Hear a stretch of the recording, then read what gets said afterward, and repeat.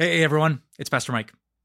Before we get to today's episode, I want to encourage you with another one of our podcasts that take you deeper into God's Word.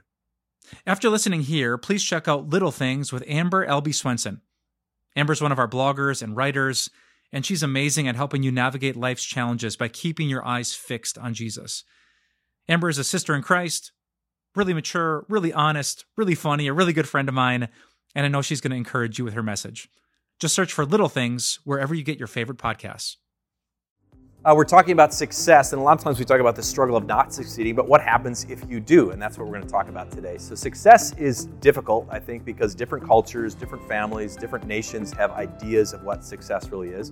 My definition would be simply this: aligning my plan with God's plan and living my life with purpose, not just for results.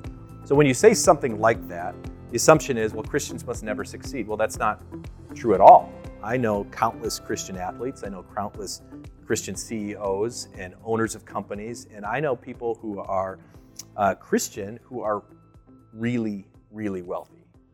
So what does that mean?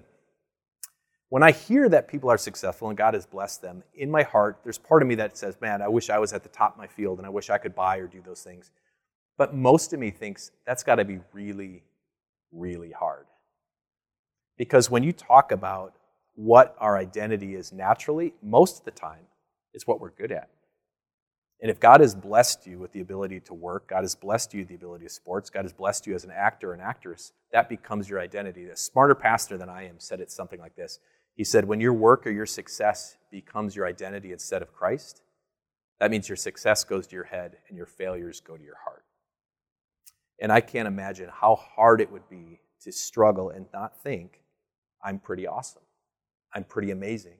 And the very blessings that God has given you disconnect you from the God who has given them to you.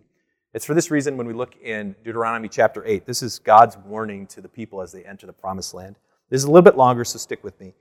When you have eaten and are satisfied, praise the Lord your God for the good land he has given you. Be careful that you do not forget the Lord your God, failing to observe his commands, his laws, and his decrees that I'm giving you this day.